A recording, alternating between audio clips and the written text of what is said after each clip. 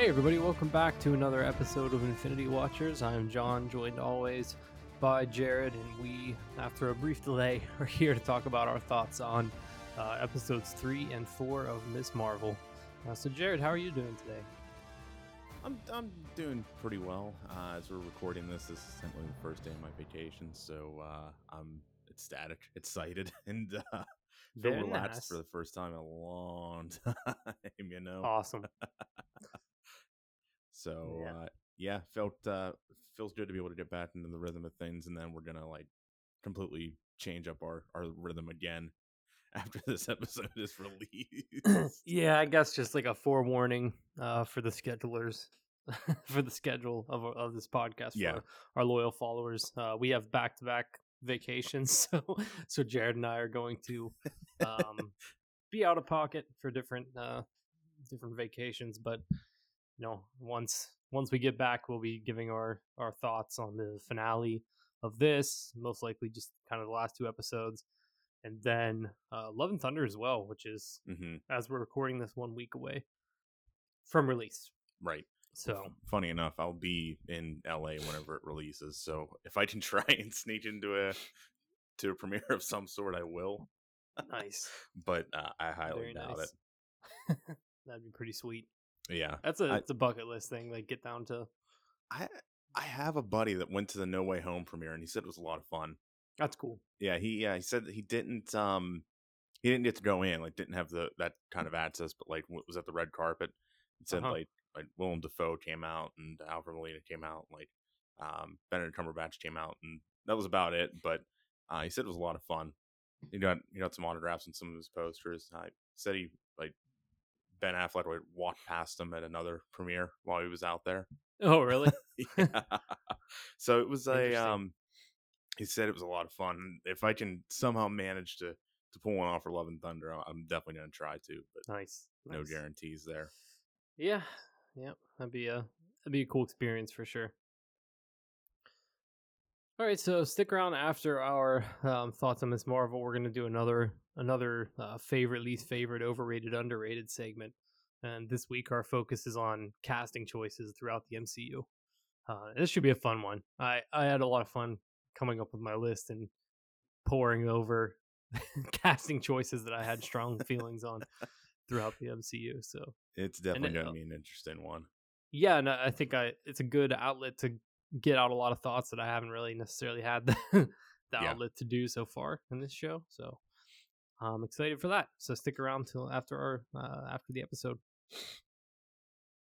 All right, so Jared, we've got double duty this week, and we are covering episode 3 of Ms. Marvel, titled Destined. And this was directed by Mira Menon, who also directed episode 2, Crushed.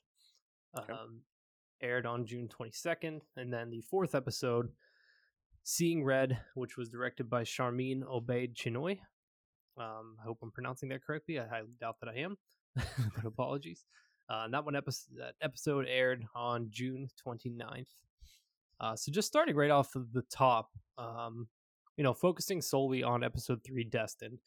What were your feelings on this episode as a whole?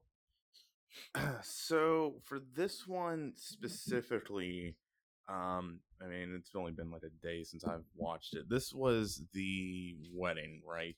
Yeah, correct. I'm still really enjoying this show. There's nothing that there's almost nothing I don't like about it, and it keeps this frenetic pace going that we talked about in the first 2 episodes. And like, while the background graphics and some of the like more visual representations of things have kind of faded into the background and disappeared. Yeah.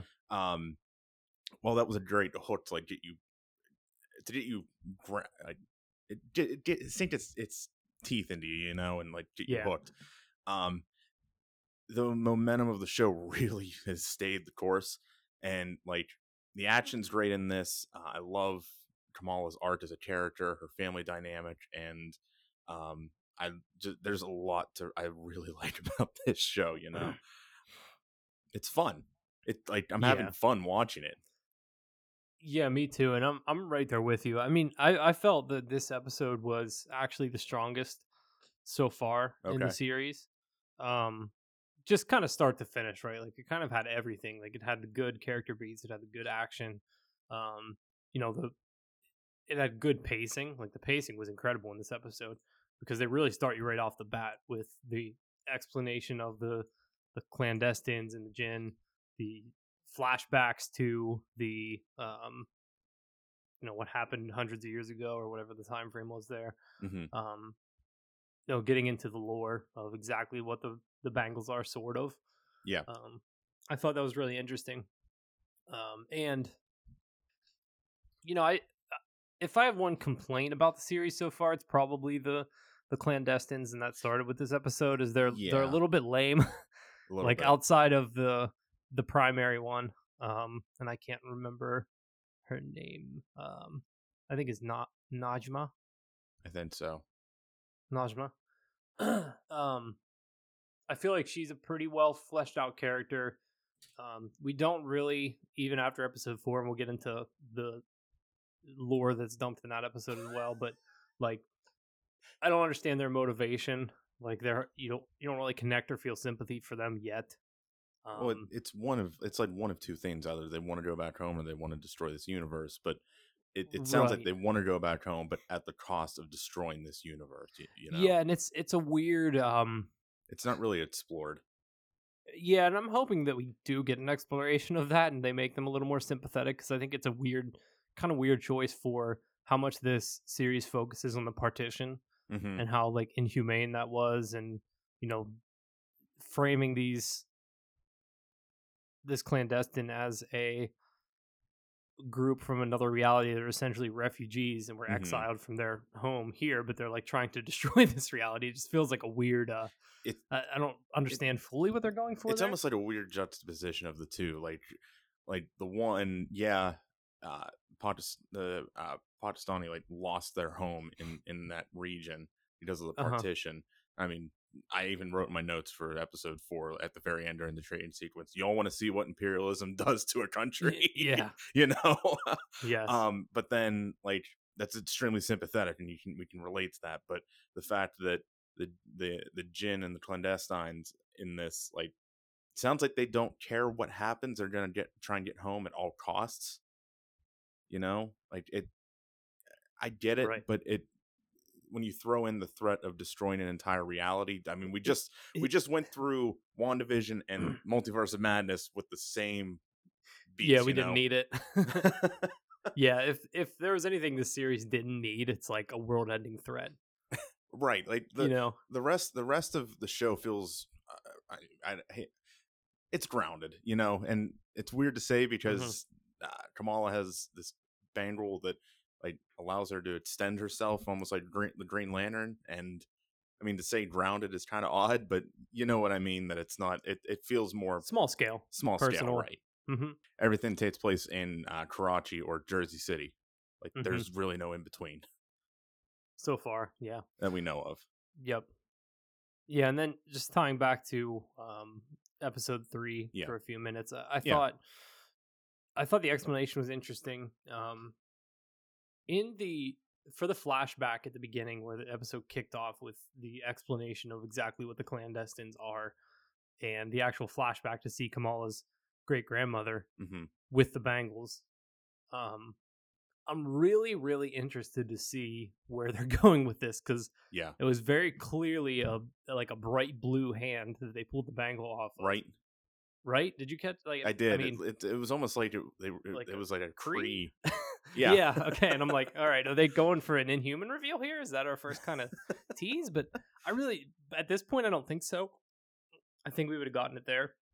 And she was like, we go by many names, clandestines, the Jinn, and I thought she was going to say Inhuman. Right. You know, it felt like they were building to that.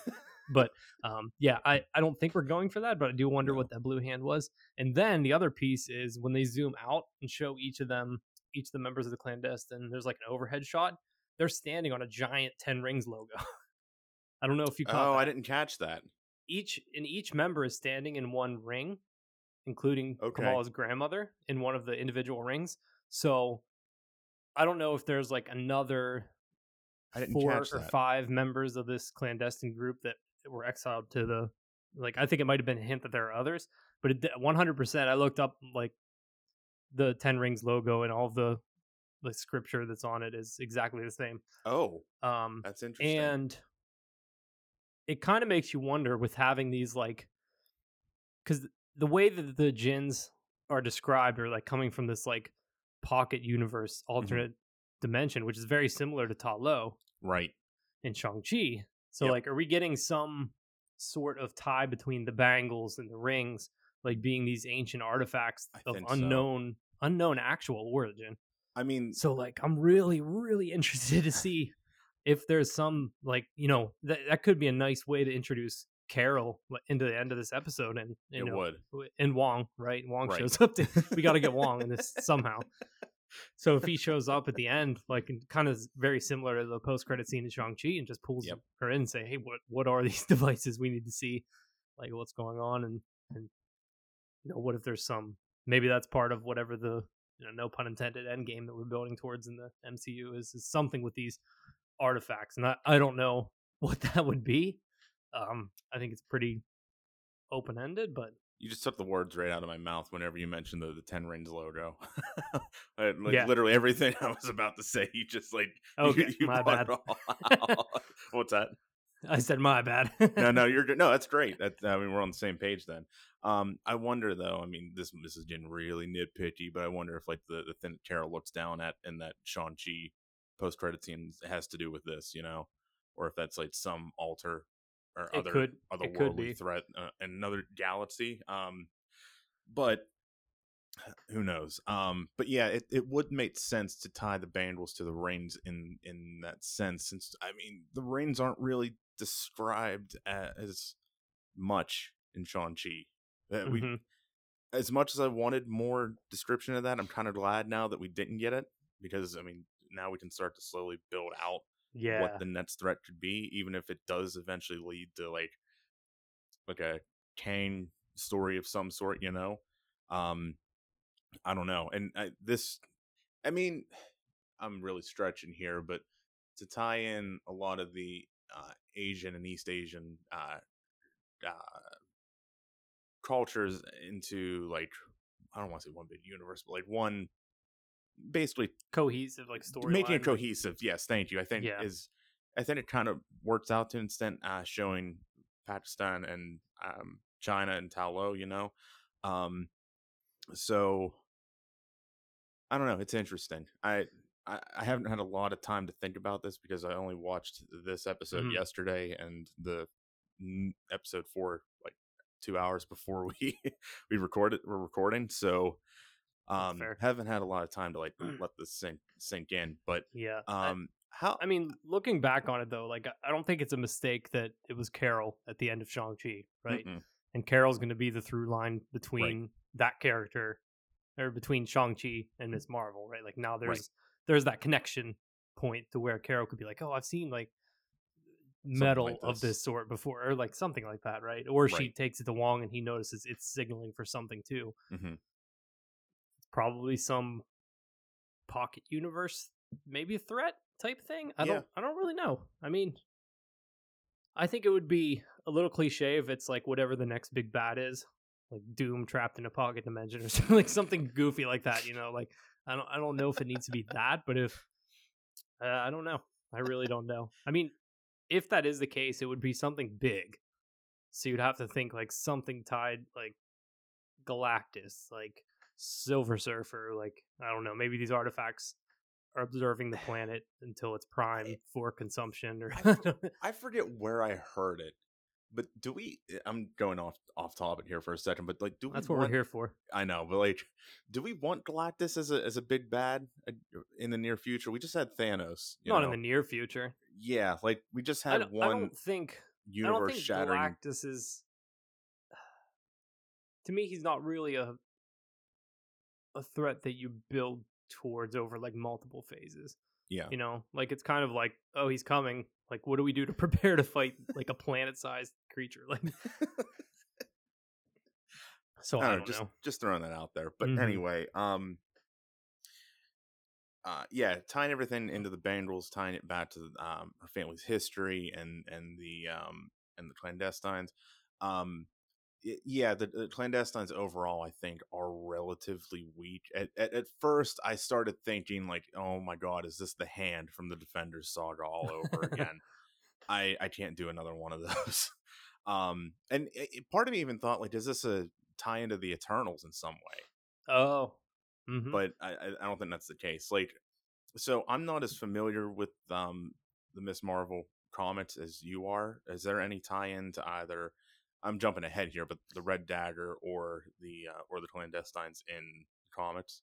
Red Dagger, yes. Okay. Clandestines, no. Okay. This just seems to be like we didn't want to do Inhumans, so we're going to do this Okay. this kind of origin instead. Like it's just a complete rewrite. Even the clandestines in the comics are like a a team. Like there's Okay. actually a team called Clan Destine. Okay. Like they are a clan. And I mean they have very little in common with this group. But they're just kind of repurposing that name, it sounds like. So I mean it's an interesting origin. And I definitely don't think she needs to be an Inhuman. It's not as like critical to her character arc. Like it doesn't define who she is, right? No. Like she's not really a member of like the Inhuman royal family. It's just her character was created in the comics at a time where they like needed to power up a lot of they needed to create a lot of new heroes, so they had the earth bombed with Terrigen Mist, and everyone who was an Inhuman got their powers. So like it was just like a convenient thing that was happening in the comics that Okay. could provide her powers at that time. And they do some stuff like she's very close in the comics to like Lockjaw, and the Inhumans play a part in her origin story as well, but it's not like she's definitively an Inhuman. Okay. Right? And there are stories where it can be that, like Mhm. the Avengers game by Square Enix, right? Like that was a Right. very huge part of her character and her arc, and that was her status as an Inhuman. Mm-hmm. But I don't think it's necessary in the MCU, No. especially No. not at the cost of like trying to reintroduce that and bringing the canon questions back to the forefront. And like, do you cast Ansem out now that you already brought him in and right. multiverse? Like, It's weird.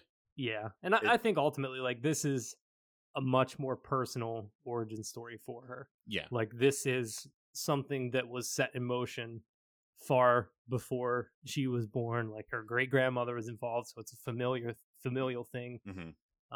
And I think it's just a smart decision. And it seems actually to be received pretty well too. I was worried because anytime there's deviation from the comics, people are like kicking and screaming, but I don't really see anybody that really cares that much about it. Maybe I'm just Yeah. on the wrong corners of the internet these days, but yeah, you got to be careful when you're out on the interwebs. Yeah. Like you can wind You up do. in the weirdest corners possible. Mhm. But it's Yeah, no, you're just right. And even people I've talked to who are just watching the show and don't are kind of in the same camp as me and don't really know the comic history as well as you've been describing it as, are in the same boat of like, this is actually pretty good, entertaining, it's fun. mhm. It's not, doesn't have this overly heavy-handed message like Falcon. It's fun, but it's not campy like WandaVision was at times. And Loki was just a fun romp through not even the multiverse, but the universe. Mhm. But I keep, like I've said in earlier episodes, like this feels like an ABC show, an ABC family show, something that would have probably been on, maybe not on the CW, but it feels like it was meant for teenagers. Mhm. Um, and we see this whole world from their perspective. I mean, we see Kamala learning to deal with her own powers. Bruno trying to come to the conclusion that he's going to have to leave this place to go to Caltech and do what he wants, right? Mhm. Right. And Nakia like learning, or I shouldn't even say learning, but I guess I could say learning to like overcome her fears to become part of the mosque board. And they say that she's the first woman who's on the board, right? Or first I teenager. I can't remember specifically. I'm sorry. I want to say it was the first woman. Yeah, that sounds right. I think that's how they described it, and I mean she ends up getting it. So like these are teenagers who are coming into themselves like before college, which is incredible. Mhm. One thing I noticed with Bruno, I just want to throw out there, when he's doing the research on his port shift, is he looking at Stark's research of wormholes? He mentioned at one point he was looking at Selvig's research. Okay, because you could see the screen and it looked like the wormhole from Endgame. The Mobius strip. The Mobius strip. Like, yeah. Who let this information out onto the internet? That seems kind of dangerous. No, because there's one point where they're in the in his apartment or whatever, wherever he lives above that Circle Q or Circle K. Circle K is the one that's in real life, right? Yeah, the real one's Circle K. Okay, I always get that confused. That's the Bill and Ted. Yeah, but they're above the sheets, above the Wawa. Yeah, and Gecko's better. And he mentions something about Dr. Eric Selvig. Which is every time I think of him now, I just think of that scene in The Dark World where he's running around Stonehenge naked. What a film! We should have revisited the Thor trilogy before Love and Thunder. We really should have. We'll get around post-mortem. to it. We'll do a post-mortem. We'll do a post-mortem. We'll do the Thor quadrilogy. But yeah, that scene too. Just while we're talking about it, I thought it was hilarious. Like that, Kamala's dad comes in while Bruno's reading the exact page that describes what the gins are and translates it for him on the spot. And it's exactly what he needed to hear. I was like, that was very convenient. I mean, he works in a convenience store. I like I always like when like magical convenient things like that happen. It makes me chuckle a little bit. He does work at a convenience store. Yeah, right. That's another thing, man. Like that's why I love this episode so much, and I thought it was the strongest. It's because every person in her circle is just a fully fleshed out character, right? And they feel so real. Yeah, like at times it almost feels like a documentary. Yeah, like it's awesome. I mean, that's from the acting to the writing, like and the casting, and then it just nails it. Like you get a sense of like who they are as people just from very brief scenes, and that like is highlighted with the wedding, right? Like there's so much personality just like from the like preparation to the ceremony to the reception, right, and the celebration afterwards. Like it was just awesome to see her brother and his now wife interacting, and just that whole wedding ceremony was great. Yeah, they put just little things in there of character interaction, or even like even the background characters, like the I forget what they call the gossipers in the mosque, but they're all sitting at one table together, you know. yeah they're still doing it at the wedding. Yeah. But it just it feels like this is a real place, and it feels inhabited, and like these are just people going about their daily lives, and one person just happens to have a special bangle that gives her Green Lantern powers, and how the community would react to something like that. Yep. Still don't understand what damage control is up to. That's still such a forced. Yeah, I've got some theories we can talk about when we hit episode 4, but so I mean at the wedding, I thought the fight scene both in like the ballroom or whatever we want to call it, the reception hall, and the kitchen, I think were really good. I love Kamala just running back to the kitchen, telling the workers to get out, and they're like, no. One person gets punched, and they go, nope, okay, we're out. Yeah. Like, no, I'm not doing this. Like that was like the delivery of that line. It's like, we've seen this before. We're not doing this again. Kiss. Yeah. Quite like, literally, nope. Chef's kiss. They just left. Dropped whatever they were doing and walked out. Didn't even question it. I laughed out loud. But what'd you think of the needle drop there of Living on a Prayer? I thought it was good because they set up for it. I mean, Brown Jovi. It's incredible. It was a multi-episode build up to that, right? So I think it worked perfectly. Like it was good timing after we just started talking about our favorite needle drops in the MCU. That would have been one we would have discussed at some level, I think. Probably. I don't know. It was good. I get, You I know, get, I get the Bon Jovi reference, and because it's Jersey City in New Jersey, like, but it felt like it was a weird place. I don't know. That it's such a weird. It's a love song over a fight sequence, and I couldn't yeah, like figure out the correlation there, other than the New Jersey thing. Maybe I I'm think missing that's it. something. I mean, there was the Bon Jovi joke in episode 2. Yeah, There was the Brown Jovi joke. Like it I think it's yeah, I just a guess, style choice. I think more than anything. I But guess. yeah, I feel that. And I understand. But yeah, these fight scenes are great between 3 and 4. They are. The, Yeah. I think my only criticism is getting back to like the clandestines is they're yeah, kind of like lame. yeah, Like they don't have much character on their own. They're all just kind of like uh, aside from Kamran's mom. right. She's actually pretty menacing and terrifying. But the rest of them are kind of just there, I guess. Yeah, And they're kind of like Kamala rounds a corner and they're just standing there like menacingly, and then they'll like swing their weird weapon at her, and and then she goes to another corner and they're just standing there like another one's there. And it just kind of felt like that's all they do in their fight just stand scenes. around in the dark. And they started the episode by showing them all like hanging out in the house, and they had some personality. Yeah, And then once the heel turn happened, which was just minutes later, they just complete personality out the window. right.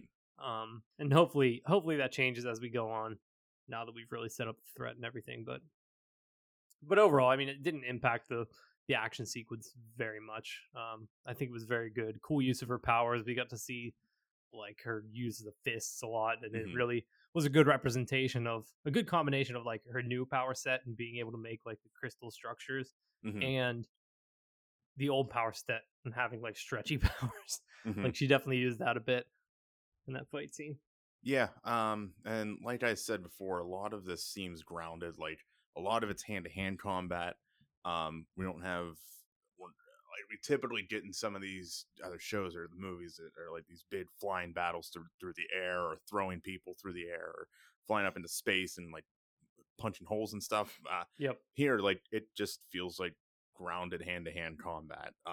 I did like in the kitchen. I know the clandestines are a soft spot, but or a touchy subject. I shouldn't say touchy subject, but you know what I mean.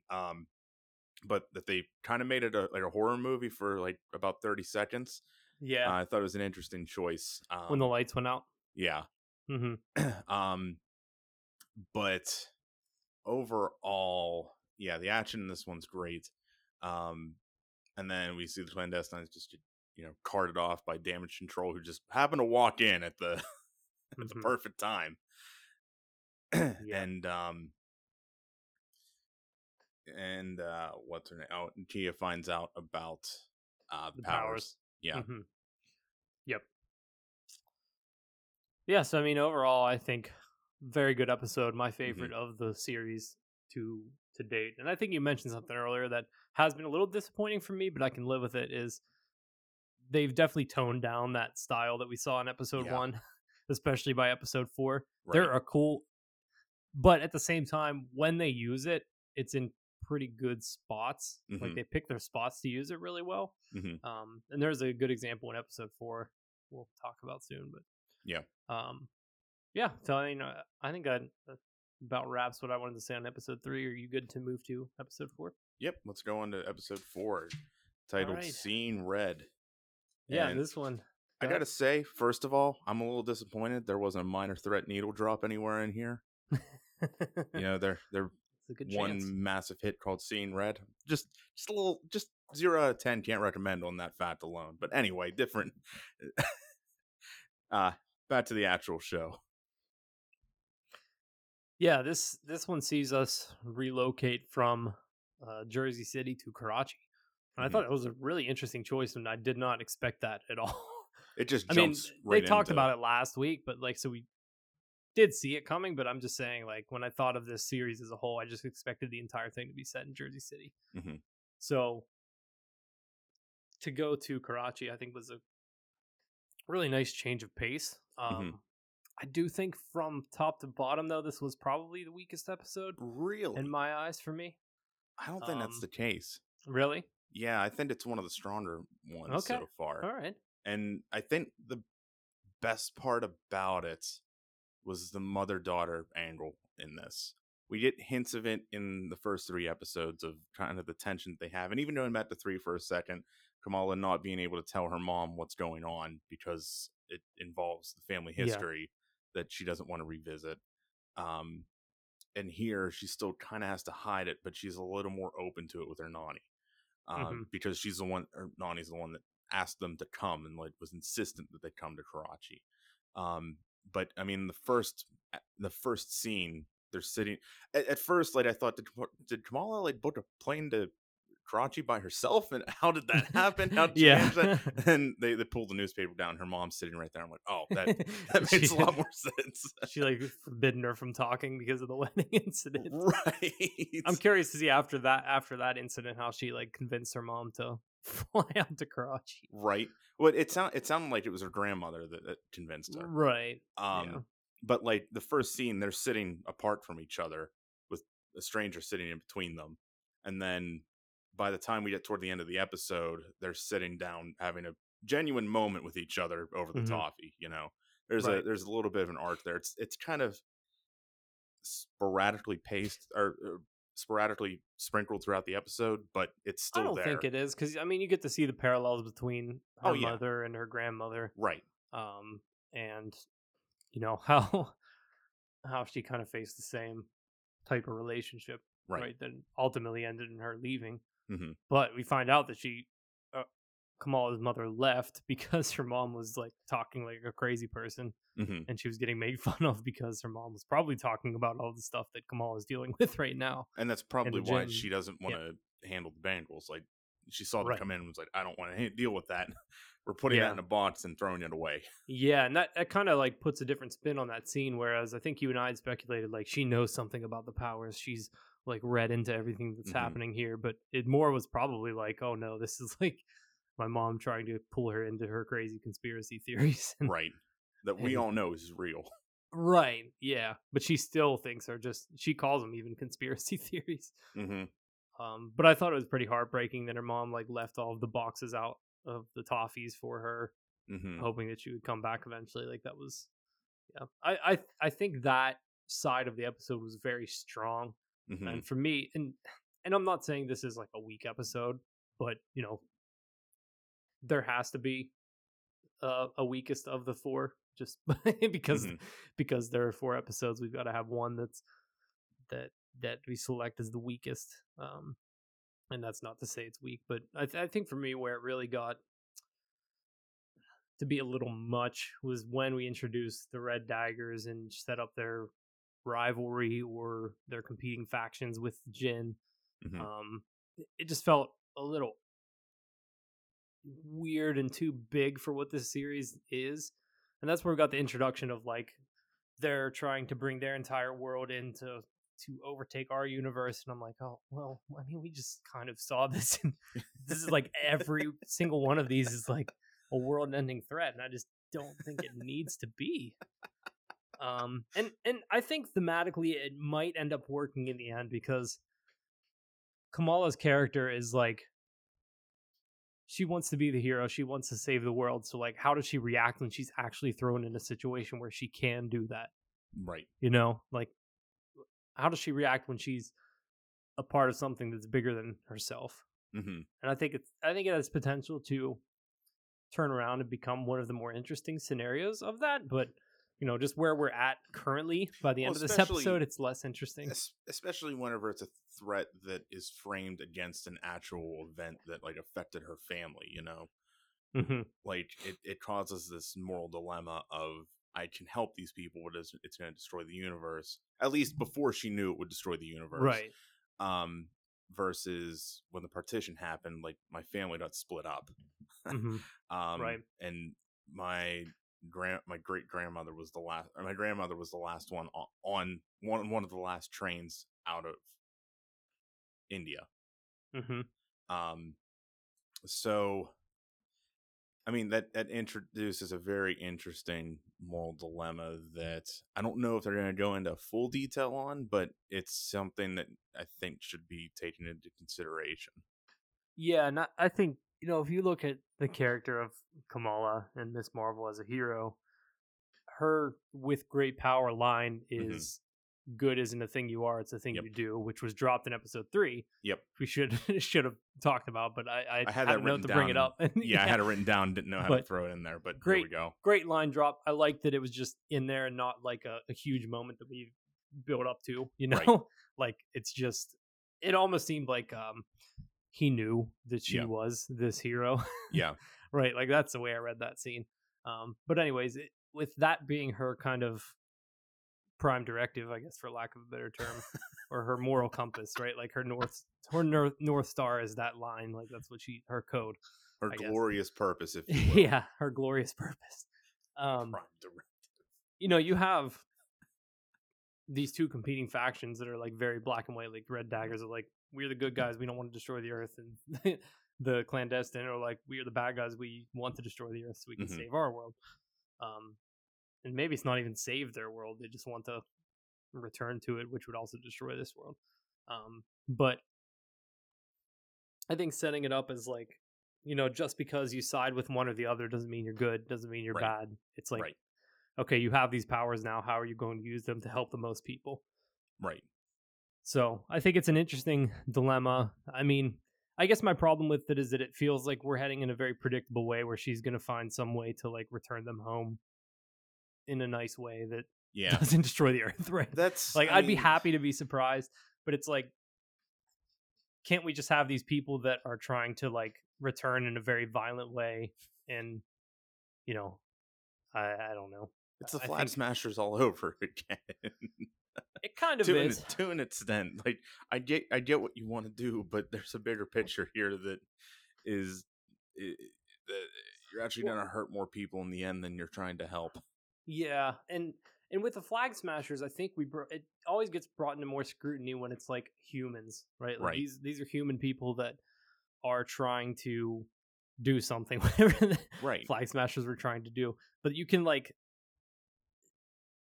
work around that, and people tend to like perceive it better if it's some group from an alternate dimension, some group from space that's aliens. Like at that point, it's like, okay, they're just bad. Like we don't really question it as much when it's just humans. So like I hope that they do some more to flesh that out and tell us a little bit more about the world that they're from. I think that's what it comes down to, is like, okay, why were they exiled? Why do they want to get back if they are exiled? Like, do they want to destroy everybody that's there? Like, what is their ultimate goal? Like, I understand getting home, but like, why? Yeah, no, I get it. And I think if the Disney Plus Marvel TV series formula holds true, all of those answers will come out in episode 5. Probably. it'll be her great grandma's origin story, it'll be the clandestine's origin story, and we'll get to see this will answer every single question that we have. And she'll end the episode with Kamala getting the new suit, which will lead into a giant some sort of battle in episode 6. She already got the mask. From Bruno. But this will lead to her getting a new costume at the end of 5 and a giant battle of some sort at the end of 6. Probably. I hate to be that cynical, but there hasn't been anything that's changed yet. Even Moon Knight, which tried to change the formula up, still ended with a giant CGI battle. Yeah. Yep. So I really liked the I know you said the introduction of the Red Daggers was kind of a weak point for you. I think that the fight scene between the two of them, though, at the train station was really good. Yeah, it was cool. I liked Kamala throwing the knife afterwards and just completely missing. It was a great fight scene. Great use of that power set too. Yeah, and you can actually see her learning to use the power set, the powers to the best of her ability. Even when she's training, like she's quickly picking up on things. Right, and I like that we were shown that she didn't really have a ton of time to train before she was kind of thrust into this too. So they show her learning and trying out new things through the fight scenes, and I think that's kind of cool because typically it's like, hey, here's a montage, and she starts at the beginning of it and she sucks, and at the end of the montage she's mastered her powers, right? Like, we see that in in Spider-Man Origins all the time. Yeah. And we saw it in Iron Man Origin. Mm-hmm. So like just to see her kind of learn through fighting and just, fighting in high stakes fights, fighting in low stakes fights, like she's kind of trying out different things, and I thought that was pretty cool. Yeah. What do you think of the little Ant-Man drop in there too? The artwork. It looked really cool. I thought it was cool. Just yeah, it was cool. Yeah. But I can appreciate that other countries are recognize who the Avengers are. Yeah. And I mean we got some of that in No Way Home, but that was all Tony Stark and Iron Man. Here, like we actually get another Avenger. Yeah. Mm-hmm. True. And with a quote on the artwork that actually fits the show pretty well. That you can start small and still be larger than life. Mm-hmm. Yeah. But yeah, overall good stuff. I really like her mom and her grandmother's dynamic. I really like her and her cousin's dynamic. One thing that stuck out to me, and I'm kind of just throwing ideas all over the place here, so sorry if it's a little scattershot. But one thing I really liked, and it wasn't that subtle, but was the outfit choice when they're in Karachi. She's wearing the bright like yellow shirt from AvengerCon and jeans and like looks like a typical American. Yeah. Well, everyone else is in traditional garb. She stands out across everybody else, and like, even the guy at the kiosk just like, oh yeah, you're lost, aren't you? And well, I mean they keep referencing it too, like they had to eat outside of the restaurant because she was wearing jeans, and yeah, right. Everything was a lot more, I don't want to say formal, but it was more traditional, I guess. Well, and they treated Karachi as a city in the same way that they treated Jersey City. Right. Even the same way that Queens was treated in the Spider-Man films. Like, it's a fleshed out location. It is. Well, like, even the ending credits, the ending credits sequence is in Karachi this time. It's not in Jersey City. All of the locations. Oh, really? I didn't catch that. If you pay attention, all of the locations are Karachi City, or that's really cool. Even where the Ms. Marvel like logo comes up at the end, it's over bridges that are in Karachi. That's really cool. Yeah, I thought that was a very subtle detail that if you didn't catch it, you missed it. Yeah, I guess quick shout out to like the intro and outro sequences, like the title card and stuff. Like, so good. Best in the Disney Plus MCU, at least. I'd have to think about the larger MCU. Back to episode 3 real quick. Did you notice the Hawkeye Easter egg in that credit sequence? No. There's a what's it called? There's a Trust a Bro truck that like drives across the screen. No at one way. Point. Yeah. Oh man, I didn't catch again. that. It's blinking. Cool. You blinking. You miss it. Like, oh hey, the Ratchet Mafia is over here now. That's good. But yeah, overall, like I really like this episode. I think there's a lot of good stuff here, but I think the weak point for me here was when clandestines just kind of dropped in out of nowhere. Yeah, they escaped prison, and then the next scene they were in Karachi immediately. I kind of liked it because it was like mid exposition dump. They're like, surprise, and then they just break in. Like, how do they find exactly where the red daggers were hiding? Right. I did really like the chase sequence there, though. I thought it was good. Yeah, I was really disappointed. I hope I think his name was Waleed, the leader of the Red Daggers, or whatever, the other member that wasn't Kareem that was in there. That was actually we had talked about this actor before, but Farhan Akhtar. Yeah. He plays Waleed in the show, and I'm hoping he's not dead, because I really liked his character in this as kind of like the wise master, sort of. So I'd be curious to see if he survives. It kind of was left up to interpretation a little bit. I mean, the death was almost just like, what? Yeah, and then like kicked off the balcony. It was almost like it was that seems a little weird, but I like the chase scene. I thought it was really good. well shot Mm-hmm. with the different fights and like the way that they used the environment throughout the fight scene and the different vehicles that were involved, and Kamala trying to drive the car, but it's stick shift. She can't do it. Like all good stuff. Me too, kid. I get it. Yeah. It's not easy. To quickly rewind to the prison break sequence. Oh boy. One of it, I mean, the break sequence itself was kind of goofy because they had the person who was escorting them had all of their weapons with him, so they escaped and just took all their weapons back immediately. It's like I don't think it works like that. They probably would confiscate those. DODC Secondly, is so bad at their job. on the zoom out, right as we cut to the prison sequence, the prison is actually the same one that we see in the She-Hulk trailer. Is it? That she's walking into? Yeah, I noticed because it's a very distinct structure. Like I remember seeing it in the She-Hulk trailer because it looked like a Triskelion, like weird type of shield building, and we weren't sure what it was. But now it looks like it's the DODC's maximum prison max or whatever. Yeah. It's maximum security. Oh. So could Abomination be there? Do DODC have some ties to Thunderbolts in some way? Like I don't know, but we'll be looking for a little bit more lore about the DODC and She-Hulk. And you would imagine, like based on the way that the DODC operates, that they come onto Jen Walters' radar a lot. Yeah. So yeah. I can't imagine that they won't show up in She-Hulk, and we'll get some more lore. Were those were the weapons that the guards were using? Was that were those the Hydra weapons from? Was it First Avenger? I'm not sure. They were like those Sonic, like the power dampening Sonic thing. I think they might have been like handheld versions of.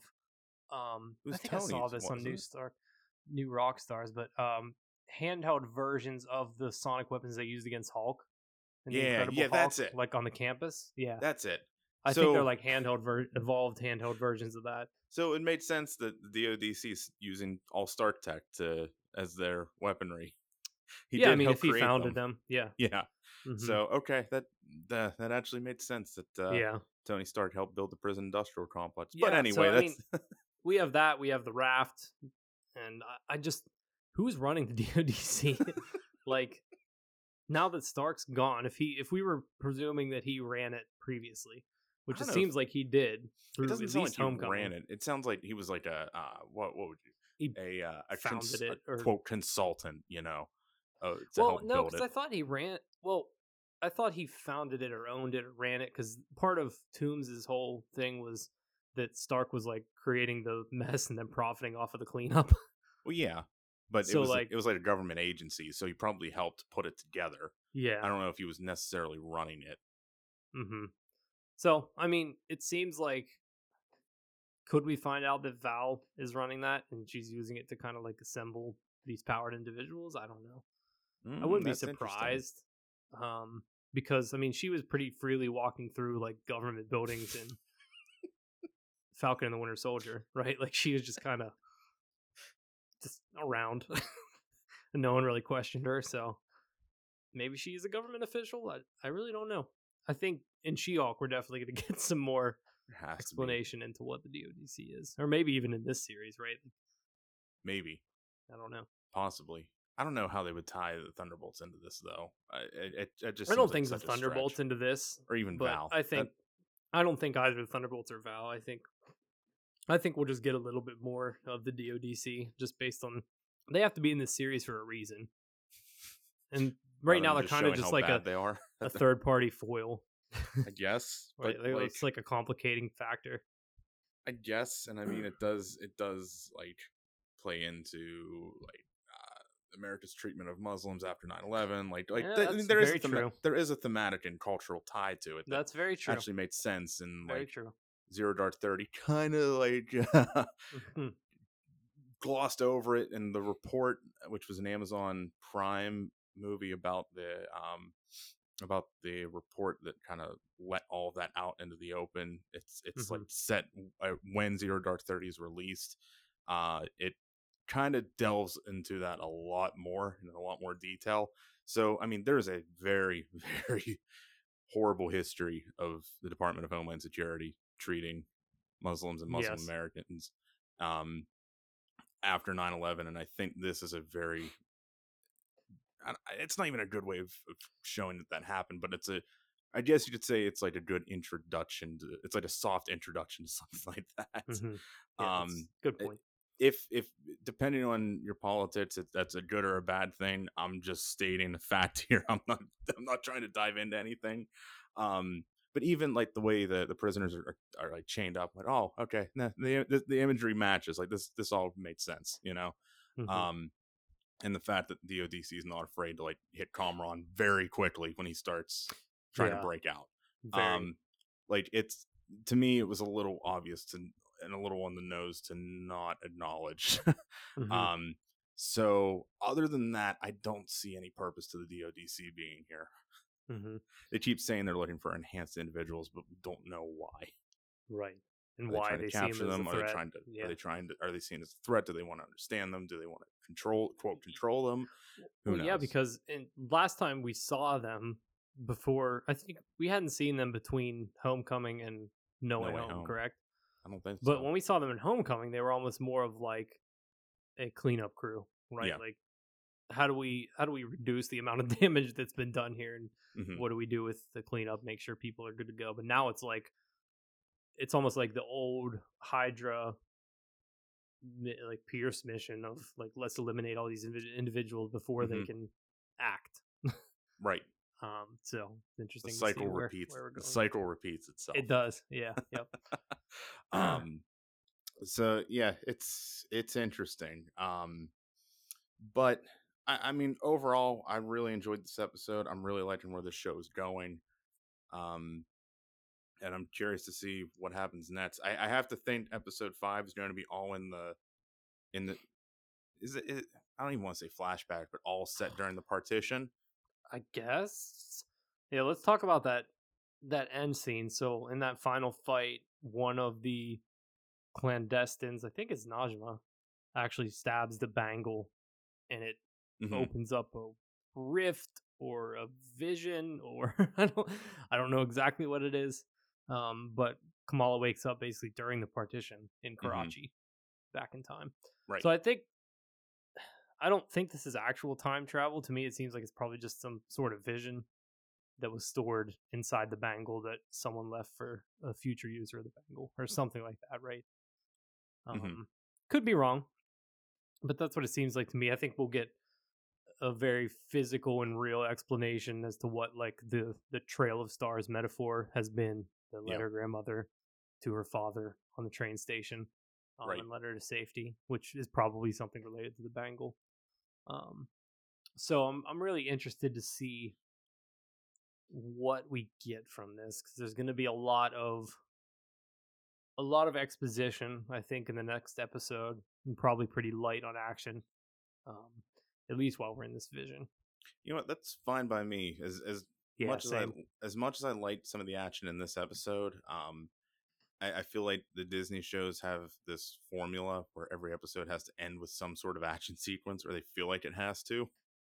I'm fine with like how the Loki finale was, where there wasn't a big action sequence and it was just people talking for 45 minutes. You know, as much as I love the 5th episode in that series and the everything in the wasteland, or where I can't remember what they call it, but the regardless, I'm fine with just an exposition heavy episode, and I kind of wish they would just scatter that throughout the show a little bit more, and not just save it all for one episode. Yeah. You know, I think that's just a Marvel criticism at large. That's not specifically for this show.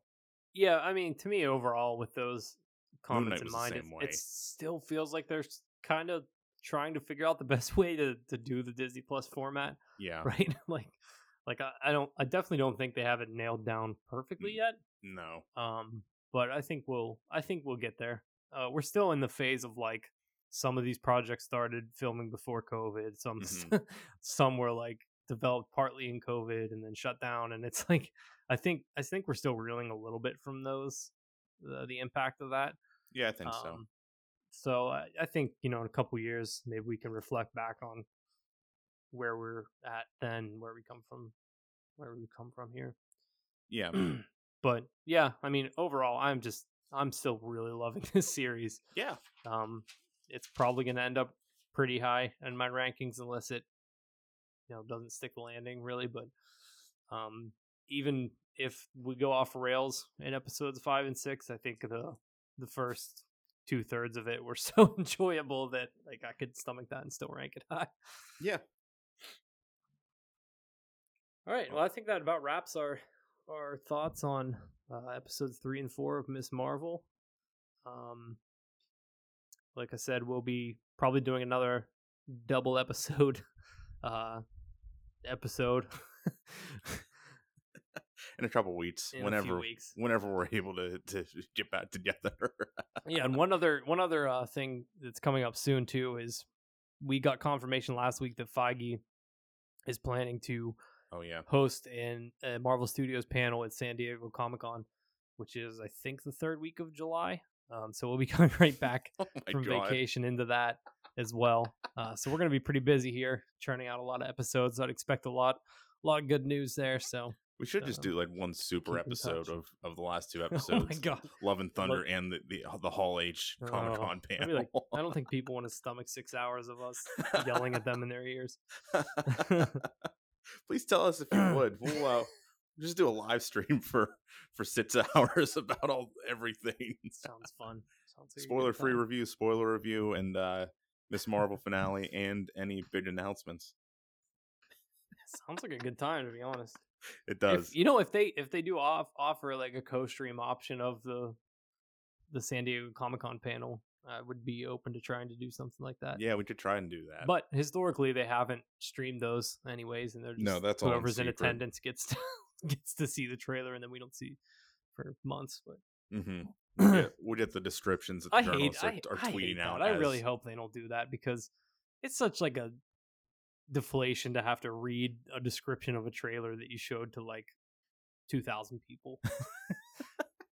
And inevitably someone's gonna leak it. So and then they release it in the end, and then it's like super low quality, like cell phone quality, like someone brings in their Razr flip phone from 2007 and records it. The one thing they didn't check was the Razr phone. Right? The security guards are so young they don't even know what a Razr phone is. So I think they actually make Razrs nowadays, like they do actual touchscreens. I thought about getting one just to have it. I haven't looked into it. I'm going to be due for a new phone this fall, so maybe I'll have to. I'm tired of carrying this little rectangle around. I kind of want something I can fidget with. Do you remember the Samsung Juke that I had? I'm sure you do. I do. That thing was like, it looked like an old school MP3 player. Yeah. It was like, I think 1 inch wide by like 4 inches long. I do remember that. And you flipped it up to the side, like almost like a pocket knife. That was the goofiest phone ever. Speaking of Razrs, I remember jumping in your uncle's pool with mine in your pocket, and I realized like mid jump it was still in. Yeah, it was still in my pocket. But I think you screamed no as you were like midair.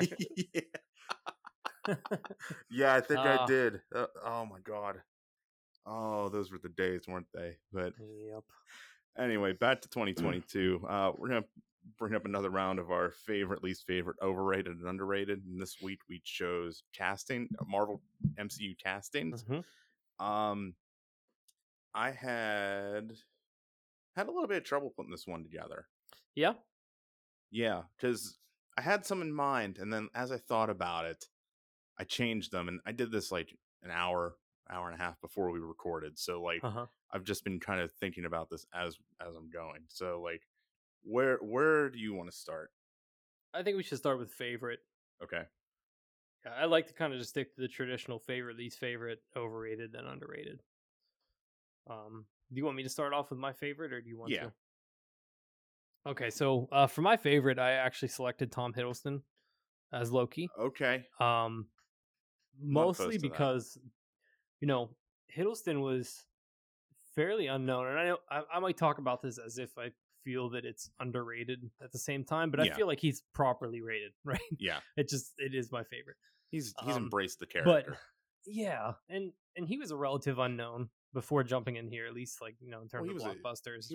was a theater actor. Right. Yeah, and he time. acted with like Kenneth Branagh and everything, so that's why he Right. got the part in Thor. But I think his importance to the MCU that we have today is very understated. Yeah. In that he chews scenery in Thor, in Avengers, in Dark World. And like, I think without him, we don't have a Thor franchise, right? No. Because like Hemsworth didn't come into his own at that point, really, until Ragnarok. Right. And Hiddleston, meanwhile, was like firing on all cylinders. Like the writing was great for him. The characterization of Loki that Marvel wanted to put to screen was great and matched him perfectly. And then they relied on him to be the main villain for Avengers, right? Like, if you were putting this team together, that might be the weak spot. What is him as the villain in the Avengers? Like, I think Hiddleston himself is great, but Loki as a character, it feels very forced and very. I understand that. I mean, he's definitely extremely villainous in that movie, but like they always go back to like he's under the influence of the Mind Stone at the same time. Yeah, which is kind of a cop out. I agree. Yeah, but at the same time, like you need a charismatic villain in that film. Oh yeah, like you can't do something like Justice League and have like some goofball villain like Lex Luthor with a combination of not Darkseid, but Steppenwolf. Doomsday. Oh yeah, I'm thinking of Batman vs Superman. That's Darkseid. Doomsday was Batman, Superman. Yeah, Darkseid was Steppenwolf. Right, like they tried to jump straight to their Thanos. Yeah, right. and it's just like not. It doesn't work. Like whereas if you have Hiddleston in the Avengers, who just chews up the scenery, and it's probably the weakest writing we've gotten for Loki, just because it was very one note compared to his characterization and before and after that. But especially in the Dark World, he might be the highlight of that entry. That movie is completely unwatchable without him, and I think it is. If you don't include Loki there, or you have another actor that maybe isn't as strong as Loki, like that movie is a bomb, and we probably never get Ragnarok. No. So I really just have top to bottom enjoyed his performances. And he carried, and I don't want to say carried because there's a lot of great actors in the show, but he was fantastic in the Loki show. Oh, he's incredible. And that was really the show that proved out, we had gotten the Falcon and Winter Soldier beforehand, but like in WandaVision, but that I feel like that one kind of pushed the boundaries of what this format could be. Yeah. WandaVision did some experimental things with it. But to, tell a beginning to end story in a unique setting and have a leading actor that is just killing it, I think his acting throughout the MCU is just very impressive to me. And I think it was very critical to the early success of the MCU in a way that's not often talked about. He's the only his show is the only one that's been renewed for a second season so far. It's confirmed that we know. We know WandaVision's not coming back. Falcon and the Winter Soldier's turning into Cap 4. Moon Knight, nobody knows yet what's going on with that. Well, I guess what if there's going to be more seasons of that, but that an anthology series just kind of lends itself to it. Miss Marvel, we don't know how it ends yet. So I think just the fact that they're willing to base an entire second season off of his character says a lot. Yeah, and I think just the straight comics to screen adaptation, like he was really the first one where for me it was like, okay, this guy is Loki, right? I mean, we had that with Robert Downey Jr., but that wasn't as like Robert Downey Jr. came with the baggage. Like he did. He was cast with the intention that Robert Downey Jr.'s life parallels Tony Stark's. Right. And I think too, like if you see an appearance of like an Iron Man in a game or Iron Man in an animated show, like they're not basing that character off of the comics anymore. Like they're basing it off of Robert Downey Jr. Right? Like they sound like him. It almost sounds like they're doing an impression every time you hear Stark in an animated show or a mobile game or something. Like it just sounds like someone doing a Robert Downey Jr. impression. Whereas I feel like with Loki, it was like he just stepped into that character of Loki. Mm-hmm. And like you buy him as the character of Loki from Norse mythology, you buy him as the character of Loki from the comics. Like it's just like every angle, I think he just owns and defines that character. Yeah. No, So Hiddleston is my favorite. I completely agree. I'm with you on there. I'm not going to argue against that at all. I actually originally had Chris Hemsworth written down for my favorite, but when I was thinking about it, the first Thor in the Dark World really, really killed that one for me. And I think it was my favorite just because of Ragnarok and Infinity War and Endgame of like what Taika was able to bring out of him and give this character, and what Chris Hemsworth was able to do with this character, bring his improv skills and his comedic chops to this character, you know. Mm-hmm. I just watched Spiderhead on Netflix a few weeks ago. Yeah. And Chris Hemsworth is a very charismatic guy. Yeah. He's very entertaining in that. But thinking about it, with just the change in directions that character is taking, he was way too serious in the first Thor.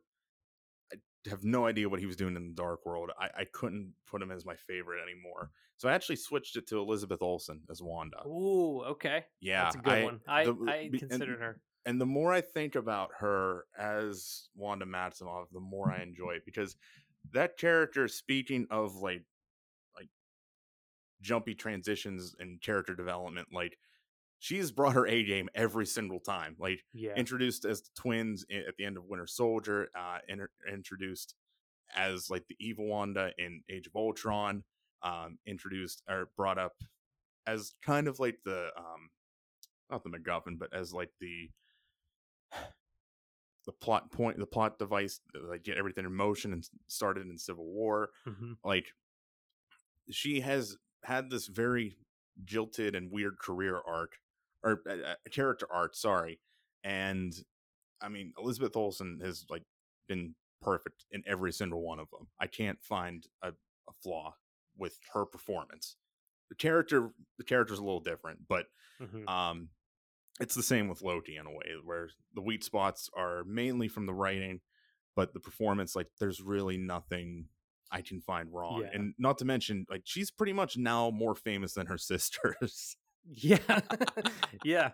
That's a very good point. Yeah, I'm on board with that one. She just kills it in every performance. Yeah. Literally, so, I guess lately. Pretty much, yeah. And like what she was able to bring to the table in WandaVision, acting out in literally all these different decades of television, and what she was able to bring in Multiverse Madness, just playing a straight villain and still being likable to an extent. Like I really enjoy Elizabeth Olsen as Wanda Maximoff. Good choice. All right, least favorite.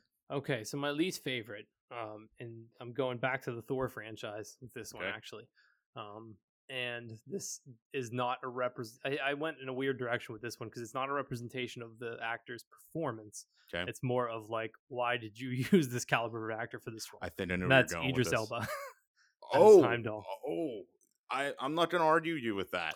So that's Idris Elba is one of the most charismatic actors out there. And I can think of about 1 billion roles that I would love him in the MCU, but they put him as the stoic guardian of the gate that just doesn't even say anything for the first 2 Thor movies, right? Yeah. And then dies. Becomes a badass in the third one. Yeah, becomes a badass in the third one for a very brief amount of screen time and then dies. So like it just sucks because it's not a case of Gemma Chan where you have her in this minor role, her character gets killed off, and then you can recast her and use her later. Mm-hmm. Like I feel like it's very clear that that's Idris Elba to where it would be hard to use him later. I don't know if they necessarily would shy away from it if they had the right role for him. Yeah. But it would take some time. It would take some distance. I see him as like, can you imagine him as like Magneto? Like, come on, man. Like, there are so many good roles. He's such a good actor. It's like, why did you use him here? Yeah. Like, Heimdall could have been any, but like, it's not like he needed to be that role. Like, and his star has risen since then. Like, granted, I think that's what makes that casting look bad. Yeah. And those performances look, I shouldn't even say the performances look bad, but that casting look bad, is that he's become a superstar in the past decade since the first Thor came out. I mean, when that first one came out, he was on, would have been during his Luther days, and then like doing some special guest spots. That's when he was on The Office. Right, but even Luther was like pretty well big. known and renowned at that time. Yeah. So it was kind of like, I don't know, but yeah, it's not a reflection of his performance, because I thought he did extremely well as Heimdall with what he was given, especially in the later movies when they actually gave him a few lines and stuff. Right. But it's just like, why did you? The character of Heimdall is actually fairly iconic from like a visual standpoint, right? Like he's very memorable, and that's why I think it'd be hard to recast him later. But it just was such a small role, so they should have either like expanded Heimdall's role in post Infinity War, instead of killing him off, or they should just had someone else play it. So that's all.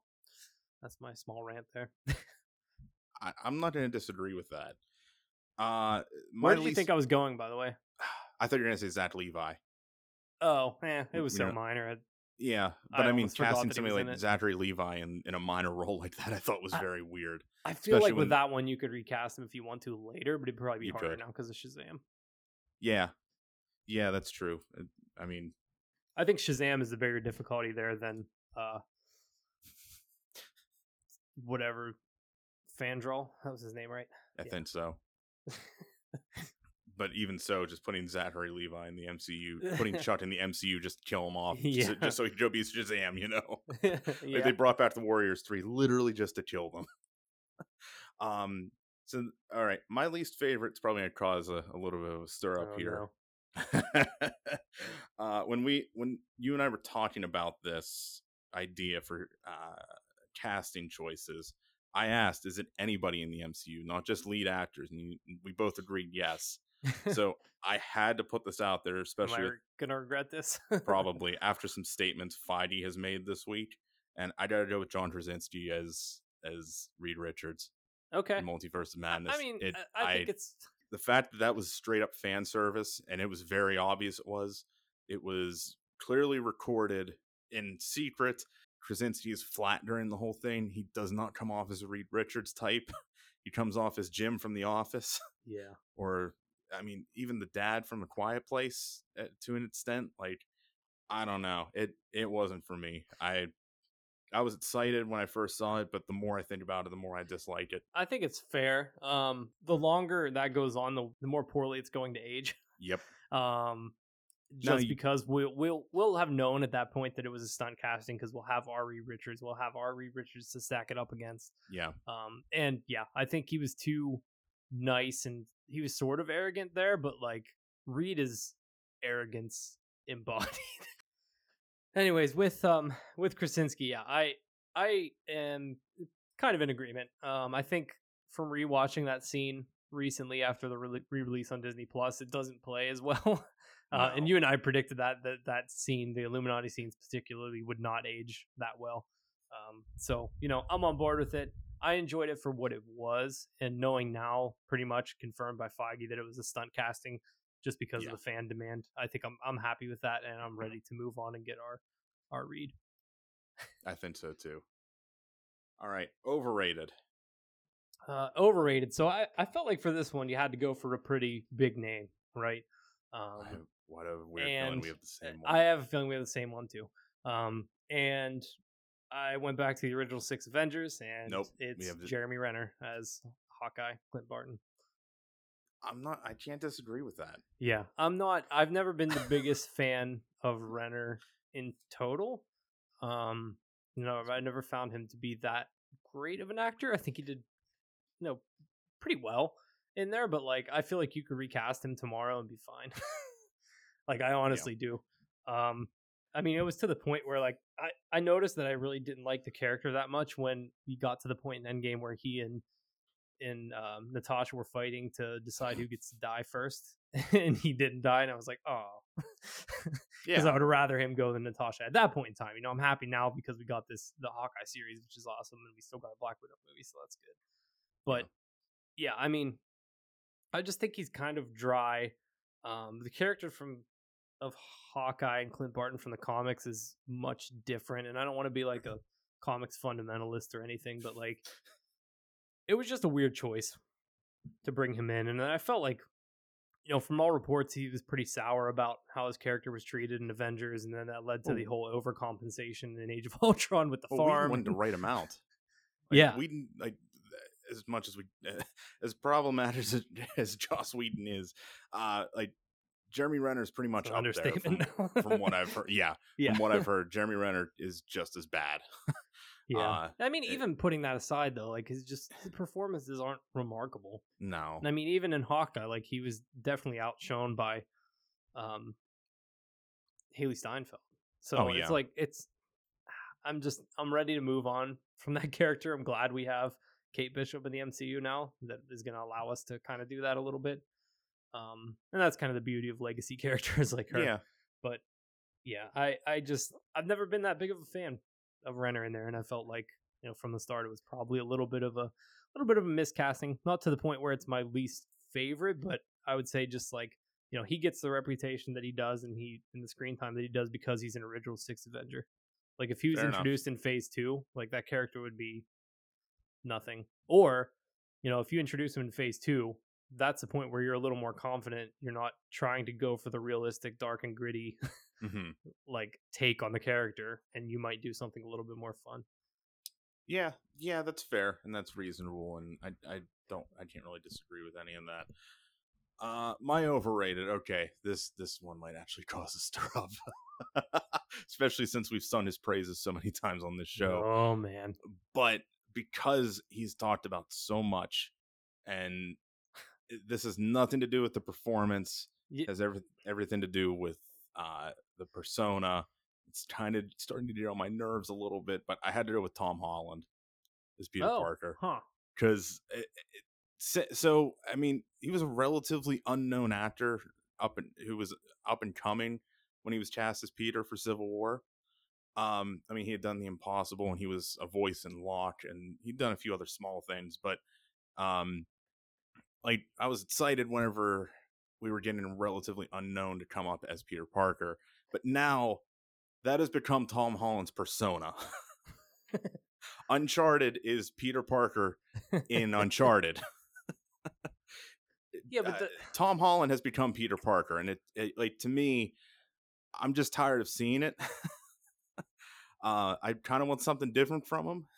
He tried to do what was it, Cherry, and was it Devil Inside Me for Netflix, but like they just come off. He just looks like Peter Parker to me now.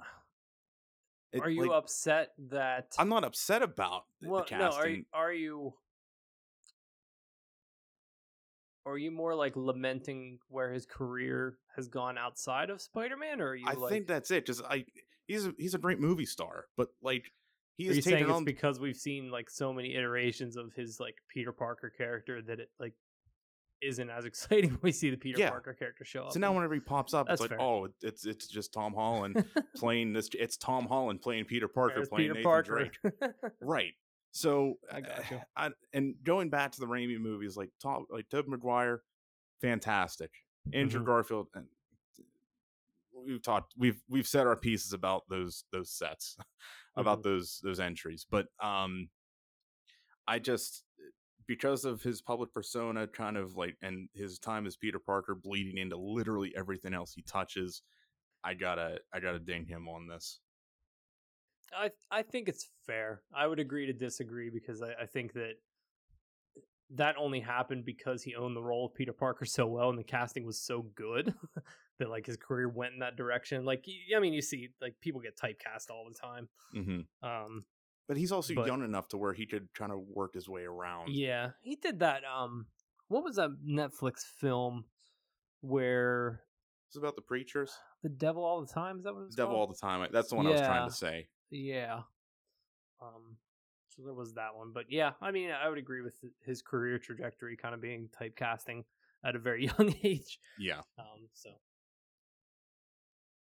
And then underrated, and this was the most fun that I had coming up with a category, and I kind of whittled it down to 3. And I'll talk about my 2 runners up, but my winner is actually Bradley Cooper as Rocket Raccoon. I almost put him, but go ahead. You forget that it's him. Right. One, the voice is so good. Two, he's asked to carry such emotional weight in so many scenes, and I think that's going to be even more paramount in Guardians Volume 3. But like, he does such an excellent job with a very difficult character to get audiences to buy into, and no one talks about it. He's on no press tours for the thing, and I think that's part of his deal, is that he doesn't have to do press tours to voice the character. But like, he doesn't do it. He's never on the press circuit. He might be at the premieres, I'm pretty sure, but like, you don't talk about that it's Bradley Cooper voicing Rocket, and Right. Rocket plays such a prominent role in the MCU, and no one talks about it. So I think that's why I had him underrated. And I'll let you go with yours before I talk about my runners up, just in case I don't want to step on your toes. So speaking of voice actors who don't not say they don't get a lot of credit, but aren't really talked about as often, and I put James Spader as Ultron. Okay. Down, yeah, because I mean, consider that it wasn't one of my runners up, but anytime Ultron's come up, it's been some other voice actor. It's been that Ross Marquand, who was the Red Skull. who was the Red Skull, and any other time he's been a voice actor for Ultron. Anytime they need to recast a villain, it's Ross Marquand. Yeah, and I want Spader to come back as Ultron, just at least for one more entry, because he was so good. Like, when he was cast as Ultron, I got really excited. Then when Age of Ultron came out, saw it 3 times and wasn't disappointed, but I wanted more of him. Yeah, I think we'll get Ultron again eventually. He was too quippy and too Tony Stark-like to be a James Spader character, you know? Yeah. Yeah, they definitely teased us with the trailers and making it seem like he was going to be so menacing, but he was just kind of a jerk. Yeah, but snarky jerk. But the moments you get where he is menacing, it's probably one of the best parts of Age of Ultron, or the best parts of Age of Ultron. And like his soliloquies about mankind, I'm like, that is just pure James Spader right there. Yeah, it's good. Yep. I can picture Robert California saying the same exact thing, and it all bleeds into each other, you know? Yeah. Yeah. But anyway, who were your runners up? One of my runners up and was Vin Diesel as Groot, just because I think it's hilarious that they make him record that same line over and over with like a million different inflections. I mean, I think it's hilarious, and that's pretty much the only reason there. And no one talks about how funny it is, really, and we don't get like footage of him recording it anymore. And it's funnier now because no one talks about it. It's just like, oh yeah, whatever. It's Groot. Here's Groot again. But it's even they do Baby Groot, right? And they modify his voice to where it doesn't need to be Vin Diesel anymore, but it still is. So it's just funny. And then the other one was actually Clark Gregg as Phil Coulson. Okay. Because that was a character that was completely elevated by the fans. Right. After Avengers, right? Like, right. It was the first, just supposed to be a side character, but they made him the emotional through line that unites the Avengers for the first time because the fans love the character. It was like the first major death of the MCU too. Yeah, that was one of the most shocking things, sitting in the theater going, "Oh my god, they actually killed Coulson." Yeah, and Greg's performance resulted in the hashtag Coulson lives like campaign, and that brought back the character. And you know, you can debate the canonicity of Agents of S.H.I.E.L.D., but it ran for 7 seasons. Yeah. like that's impressive. And I think the canon question is one of the reasons that I didn't include it here, but I definitely think it was worth discussing. Yeah. I'm not going to disagree with that. And even seeing him come back in Captain Marvel for like the 5 minutes, all 5 minutes he's in it. Oh yeah, I forgot about that for a sec. Right. But I was happy to see him back. Yeah. A couple other ones I had considered. For least favorite one was Christopher Eccleston as Malekith, just because a fantastic actor, and they just gave him nothing. No. And I, with the least favorite category, I found it hard to be too like critical. For overrated though, one I actually had thought of was and this would have sparked some debate, but actually Don Cheadle as Rhodey. What else would you put in there though? I really liked Terrence Howard better. So did I. And that's really the reason that I had. And I mean, that was the end of my argument, so that's why I didn't Okay. pick him. But it like was Terrence one I Howard had more. thought. Yeah. Okay. Yeah. And I mean, there were lots of other reasons that recast happened, but to me, it's like when you prefer the previous actor, the new one comes in. That I think is not a problem, but notable. Speaking of recasting, though, something I learned, and I mean we can end it after this. I wanted to just throw this out there and set the record straight. Turns out Scott Derrickson leaving Multiverse of Madness, that wasn't necessarily over creative issues like we had initially thought. Oh, really? It was apparently like I didn't know this, but he had like this rough childhood upbringing, and like had started going to see a therapist, and like going to deal with emotional trauma and mental health issues made him want to leave the project. Oh, wow. And that's what led him to writing The Black Phone, which just came out this weekend, which is apparently not based off of personal experience, but like helped him get through what he was working through. Wow. And that's what made this it sounded like Marvel still wanted to go in this horror direction, and that's why they got Raimi. That's really interesting. I wasn't aware of that background, because I know we had talked about him leaving over creative differences, but it was really just a personal issue he was dealing with. That. Oh, wow, that's a shame. Yeah. I would have been really curious to see what his Multiverse of Madness looked like. I'm glad we got Raimi. But it's an interesting what if. It is, isn't it? Yeah. What if Scott Derrickson directed Multiverse of Madness? Oh, my biggest what if is Edgar Wright Ant-Man. That's what I wanted. That's every Marvel fan's what if. Yeah. That's so disappointing. Maybe eventually. I think eventually they'll pull Edgar Wright in for something. I don't know. I don't know if he wants to do studio blockbusters like that anymore. It's true. He's done all originals since he was originally supposed to do that. I mean, Scott Pilgrim might be the only major tie-in he's done. Other than that, it's all been originals he's written. One thing I wanted to bring up, just not to like do a hard shift, but yeah, you were talking about Ultron. And I thought about this, but then I lost it as we kept talking about it. But there's a new Disney cruise ship that has like an Ant-Man Avengers themed restaurant on it, and they filmed this like action sequence, like all these scenes to like this Marvel thing. Like they have Paul Rudd as Scott Lang, Evangeline Lilly as Hope Van Dyne, Sam Wilson. They've got Kamala Khan, Carol Danvers, like all the MCU iterations of the characters in this like dinner show thing on this rest. And I'm curious to see like if they like actually declare it canon, because it's really interesting. But like Ultron is the villain of the whole thing. But it starts off by Scott Lang and Hope talking to like the dinner guests about like, quantum particles and stuff, and Scott mentions the Thanos, like he said, listen, I know a lot of fans a lot of observers of the battle have wondered if I should have just like, he went like entered Thanos and then expanded. And he was gonna like explain why it wouldn't work. Yeah, he was gonna explain why it wouldn't work. And Hope stopped him from explaining the intricacies of it. But anyways, I thought about it with Ultron because I couldn't tell from the clips if it was James Spader voicing him again, but it was definitely the Age of Ultron iteration of him. Okay. But yeah, I mean, it's cool because it's Kamala Khan, like Iman Vellani as Kamala Khan in her Miss Marvel thing, interacting with Carol, interacting with Sam. Like Sam calls her an Avenger. I'm like, what the heck is what? This is like jumping ahead here. I guess they're like future proofing it, but like, huh? Man, you guys are really Sam as Captain America leading the Avengers. I'm like, geez, like I would like to see that on the big screen first before we see it on a Disney Cruise Line. Why are you teasing me like this? This is what we've wanted. Yeah. Give us the weird mashups. But I mean, it's like. It's high quality, like it's not like low budget. Like it looks like a movie.